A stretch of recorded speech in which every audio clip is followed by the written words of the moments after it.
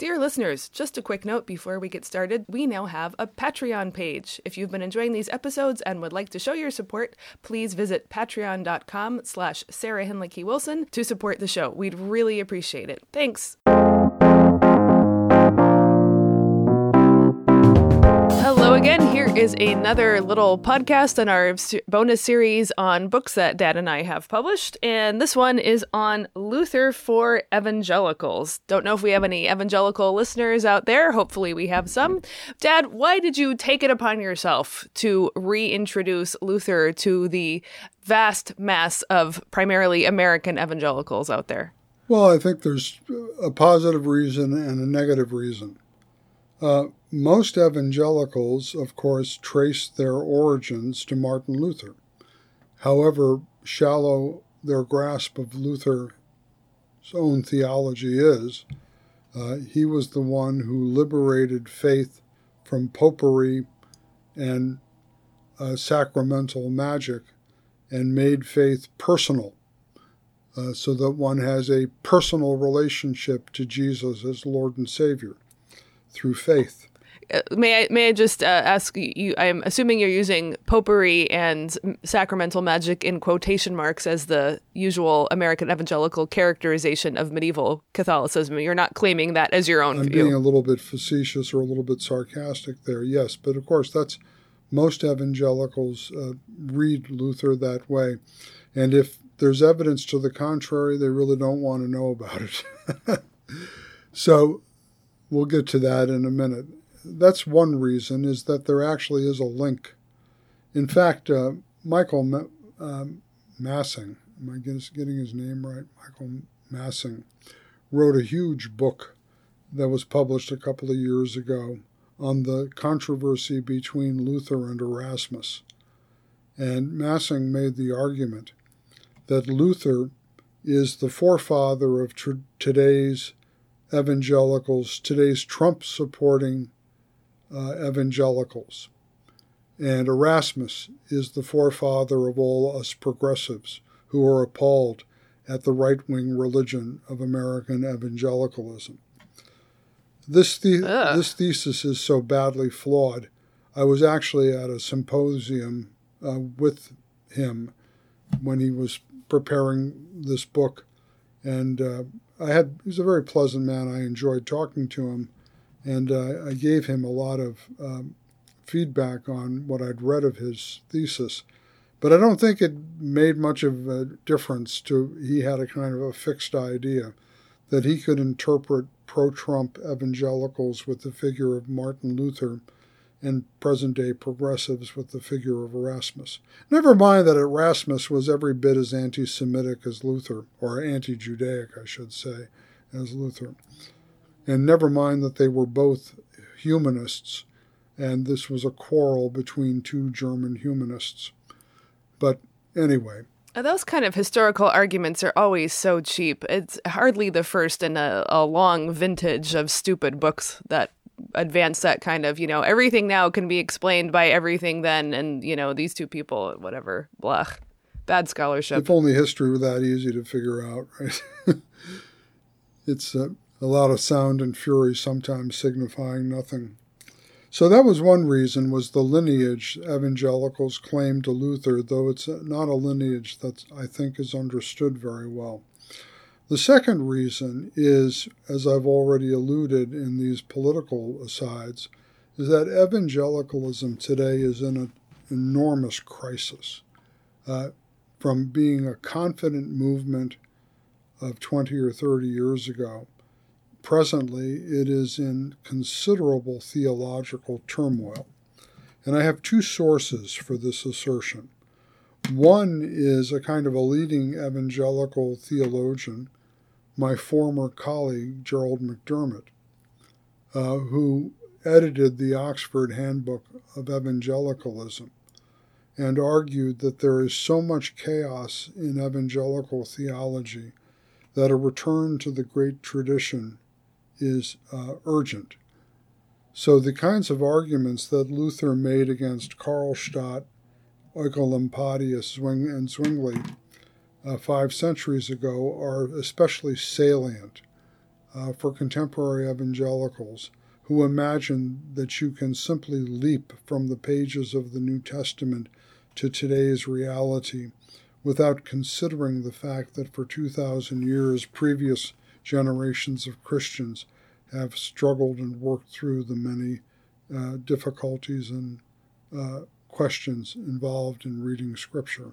Which, interestingly, as I think I've mentioned or may have mentioned at other times, is one of the major sources of discrediting Christianity among the more secular-minded. I mean, they might do that anyway, but there is this perception that all of Christianity is fundamentalist, and it is this simply plopping ancient scriptures into present times, completely ignoring the long theological interpretive tradition. I'm annoyed at secular intellectuals for not seeing that theology as a long discipline exists, but on the other hand, there is a large pocket of American Christianity that actively promotes that fiction.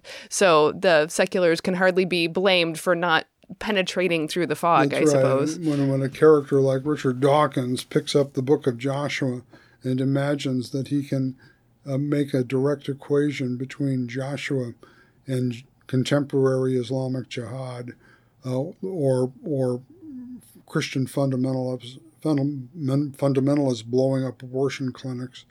Again, that's the same kind of short-circuiting of historical knowledge that requires, at least for evangelicals, a reintroduction to Luther.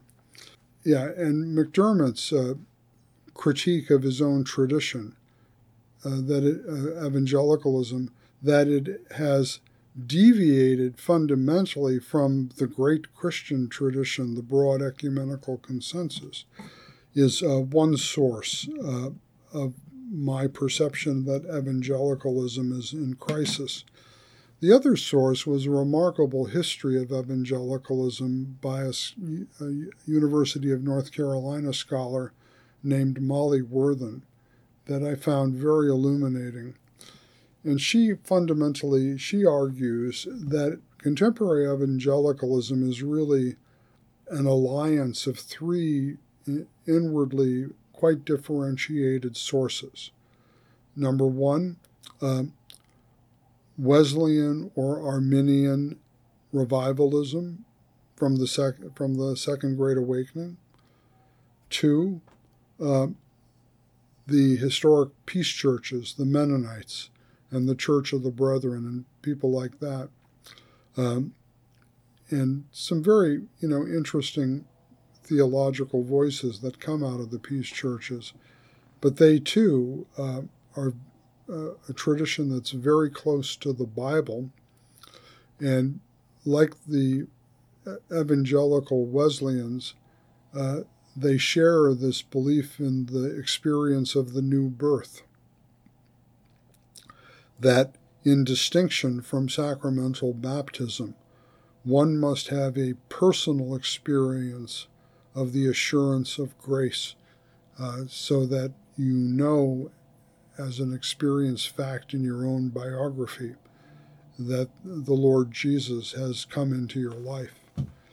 And that belief, though not quite as pronounced, is also there in a third source of American evangelicalism, and that's the tradition of conservative reform theology. This you could trace back, I suppose, to Jonathan Edwards in some ways, but more recently, Scottish common sense realism that was advocated at Princeton Theological Seminary, a place you're familiar with, in the 19th century. And this is where, from this reform source, this is where evangelicalism really got its basic theological ideas, because the Wesleyans, revivalists, and the Mennonites were not particularly strong on theology. They were Bible-believing Christians who were united by a common experience of the new birth. And they hitched their wagons intellectually to these Reformed theologians of the 19th century who were arguing for the inerrancy of the Bible as the absolute foundation. And of course, being close to the Bible, these other two groups were attracted to the Reformed defense of the inerrancy of the Bible. But along with that came the Reformed ideas of the simplicity and absoluteness of God, which were not always very congenial to the experience of the new birth. Though, in fact, the more Zwinglian the Reformed tradition was, the more it agreed that sacraments are nothing more than an external sign of an inward transformation. And so there too was a convergence on the experience of the new birth. And so what Molly Worthen shows us is that you have three distinct traditions uniting to form American evangelicalism. And they're not altogether coherent with each other. And they're real... I was going to say there's some pretty serious contradictions baked right in there. There sure are. But because most evangelicals are not very interested in theology, they can ignore those contradictions. And what's important to them is, do you know Jesus personally as your Savior? Do you have this personal experience of Christ? That is the testimony of your inward transformation that provides the assurance that, well, whatever quibbles we have about doctrine, we're basically in the same camp. Molly Worthen then said this synthesis in American evangelicalism just cannot stand. It's not going to work. Not even evangelical biblical scholars hold up biblical inerrancy anymore. I had this experience confirmed to me when I researched and wrote the commentary on Joshua, because I read a number of conservative evangelical commentaries on Joshua, from InterVarsity Press, from Baker. I read a number of these, and none of these biblical scholars uphold inerrancy. They all see the problems with the existing text of the Bible and see no use for the hypothesis that the original autographs were delivered without error. As if to say, well, God could produce an original autograph without error, but then God forgot about taking care of the autographs and preserving them in their inerrancy. Can I ask a quick question about the historical trajectory here? Because what I don't hear is the premillennialist influence from Darby and the Scofield Reference Bible. And in my, I would say, more passive knowledge of American evangelicalism, it seems like that is actually has the upper hand over those other three traditions. And as we've seen this, to me, astounding certainty of being able to interpret current events definitively as what God is doing in them, to me, is ultimately very premillennialist, and it has to be some kind of betrayal of all three of those roots that you were talking about. Does this come into your calculus at all? Yes, and I could continue with Molly Worthen on that.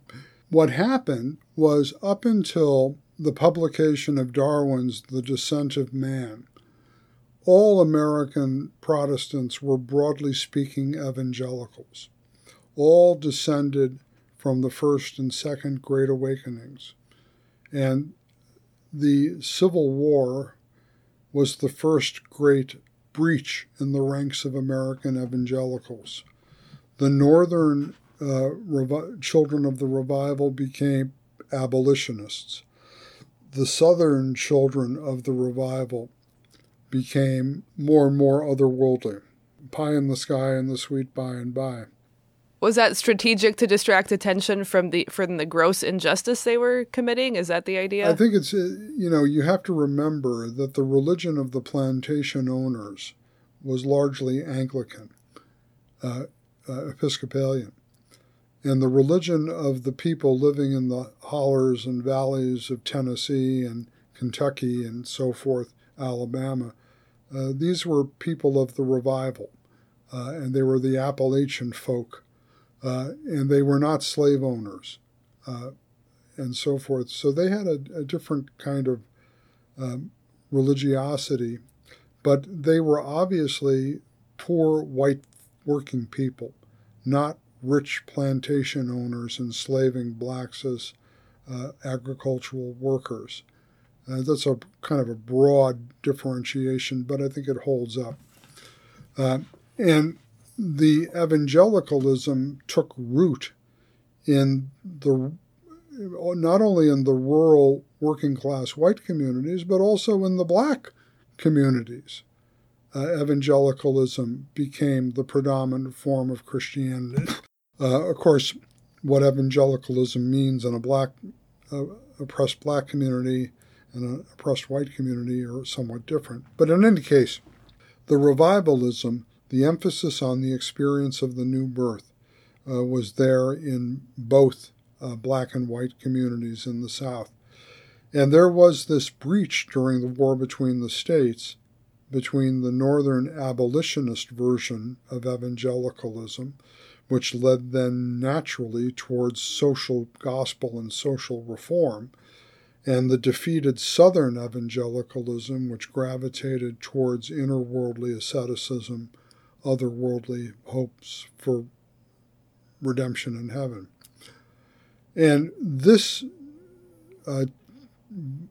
tendency to split became codified probably as late as the 1920s in the great fundamentalist modernist controversies in the United States, the emblem of which is the Scopes trial over teaching Darwin in public schools.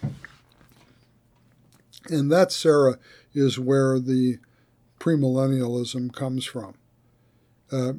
Premillennial theology is a theology of historically defeated people, Southern Appalachians in particular, who are saying that this world belongs to the devil. There's no hope for redemption in this world. God is going to vengefully destroy this world because of its apostasy, believing that we descended from monkeys and that there's no difference between whites and blacks and all this kind of stuff that ignorantly went together in one stew. And then I suppose the post-millennialism is the northern abolitionist evangelical blowback of, right. No, we can build our way to the kingdom of heaven here on earth with just enough reform and soft government control. Yeah, the reign of Christ will come through our political efforts. Yeah, the millennial reign of Christ. Boo, a pox on both their houses, man. Yeah, really. From a Lutheran point of view, I think you really do have to say that. So the divorce in American Protestantism was codified or finalized in the 1920s in the fundamentalist modernist controversies. And as a result, what we call evangelicalism today is basically the latter-day outgrowth of the 1920s Southern fundamentalism. But with Billy Graham, it took a surprising turn. Billy Graham was a powerful preacher. As a youth, with my brother, I went to a Billy Graham crusade at Yankee Stadium in the 1960s, I think. And it was quite a remarkable experience. And I still love the hymn, Just As I Am, Without One Plea. And Graham finally took the evangelical message out of the hard form of premillennial fundamentalism and preached a recognizable gospel of Christ as the Savior of sinners and so forth that I think had broad appeal. And he won a lot of credibility, new credibility for evangelicalism. When Jimmy Carter ran for president in 1976, he said without fear of ridicule, "I'm an evangelical.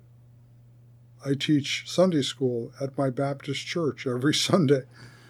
And nobody mocked him. Well, I mean, I suppose some folks in my hometown. But not the way it would be now. Not the way it would be now. So, and with the rise of the religious right in the 1980s and 90s, that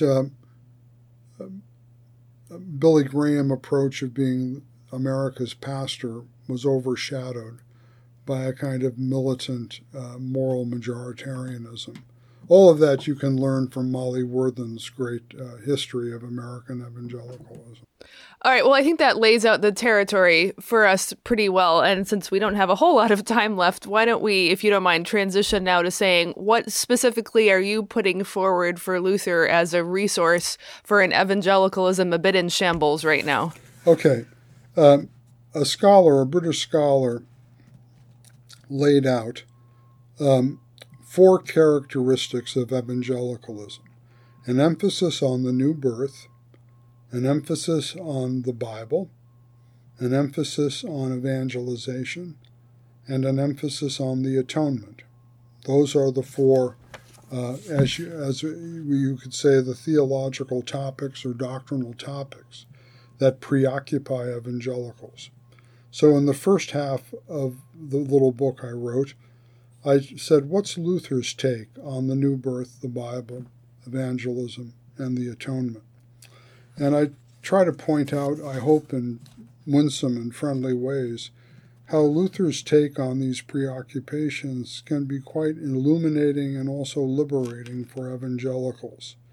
If evangelicals are constantly in a state of anxiety about whether they have experienced the new birth, Luther helps them by saying that the new birth is a matter of faith, not sight. One believes in one's new birth because one believes in Christ, and believing in Christ, one believes in one's own new birth. So you get liberated from the constant anxiety of whether your soul is right with the Lord, understanding that Christ is the one who is right with the Lord, and that it's sufficient for you to be in Christ by faith. On the Bible, Luther liberates us from the bibliolatry, making an idol out of the Bible. Because for Luther, who honored and loved the Bible immensely, the Bible is the manger, the animal feed trough, in which the Christ child is laid.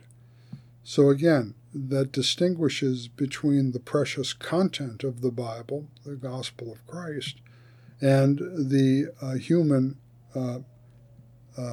platform, place, writings, scriptures, authors, etc., which constitute the Bible.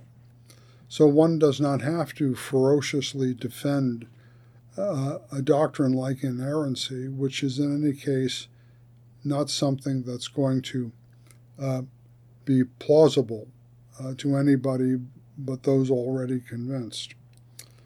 On evangelization, Luther's approach, if I can quote the words of a 20th century theologian, evangelism is one beggar telling another beggar where he has found bread.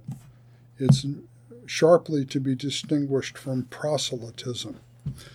Evangelism is not the business of winning recruits to the church. Evangelism is the wonderful business of communicating in thought, word, and deed, communicating what God has done for the world that he so loved that he gave his Son. And that suffices. That suffices. And the fruit of that evangelism is not in human power in any case. It's the work of the Holy Spirit. And on the atonement, again, it's not a matter of Jesus took the rap for me, therefore I get off scot-free. That kind of a cheap version of atonement theology in which Jesus is simply the punishment bearer. For Luther, of course, Christ, the Lamb of God, is the one who bears away the sin of the world. Christ is the sin bearer long before he's ever the punishment bearer. And so atonement happens in the actual event of word and sacrament, in the joyful exchange, when Christ says, give me your sin and take my righteousness, give me your death and take my life, etc. Then, in that event in which faith gives to Christ our human negatives and receives from Christ God's divine positives, that's when we are actually at one again with God. Atonement. That's when we are reconciled to God. So those are the Lutheran takes on these topics, Luther's takes on these topics that I think of evangelicals would benefit from studying and taking to heart. one part that particularly struck me in this book, probably because I think Lutherans also need to retrieve it, is you talked about the emphasis on the catechetical method. Could you just say a few words about that? Right. One of the crises of contemporary evangelicalism is that revivalism has become literally incredible. Revivalism, had a soft version in Billy Graham, when he invited people to come forward and receive Christ as Lord and Savior and so forth. It had none of the ardors of 19th century revivalism with the anxious bench and all that stuff. But even Billy Graham crusades have gone out of favor now. They don't accomplish what they did when I was young. At least not in North America, yeah. So what's the future of evangelicalism if it can't bank on revivalism? Well, here I recommend Luther's catechetical approach, which is actually based, I discovered, on a very careful study of the book of Deuteronomy.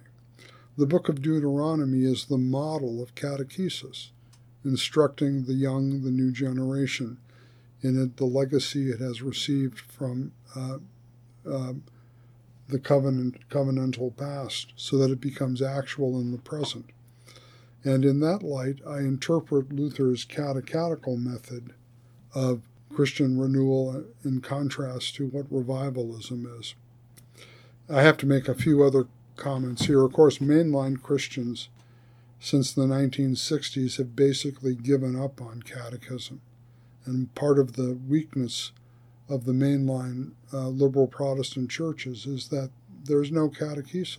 It doesn't happen anymore. You have youth events that are meant to tickle the fancy of teenagers and get them to bond emotionally with the church, but the content of the faith is only haphazardly communicated in those critical formative years. So I think Luther's catechetical method has a lot to recommend also to the so-called mainline, sidelined churches of today. Yeah, to use a very trendy word, I think the catechism method is sustainable in a way that the others are not. Uh-huh. Yeah, that sounds good to me. All right, so one last question before we go. Where would you say is the sharpest bite in this book towards contemporary evangelicalism? Or where is the rebuke or the slap in the face the strongest? Oh, gee. I showed a draft of this book to an evangelical friend, and he felt that it was very sharp, unfairly sharp. And he said, "You're going to just lose your audience." Huh, really? Yeah. And so I tried to... I thought you went kind of soft. You thought I went kind of soft. Well, anyway, I took the critique to heart and tried hard to make the book winsome. I see. I must have read only the winsome version then. Okay. No, I think the answer to the question is that evangelicals don't know their own history. And that's what has to change. That's kind of what I'm trying to do in the book. Yeah, well, as people have heard me say before, I don't think there's any way forward without a real reckoning with and reclaiming of history. You can't. As Jesus would say, you cannot grow up tall and strong if you don't have deep roots at all to anchor you in place. Amen. So that's what the book's about, trying to address the present crisis in American evangelicalism. All right. Well, listeners, give it to a good evangelical friend. Let's make this thing spread. There'll be links to how to buy it in the show notes, and thanks for listening.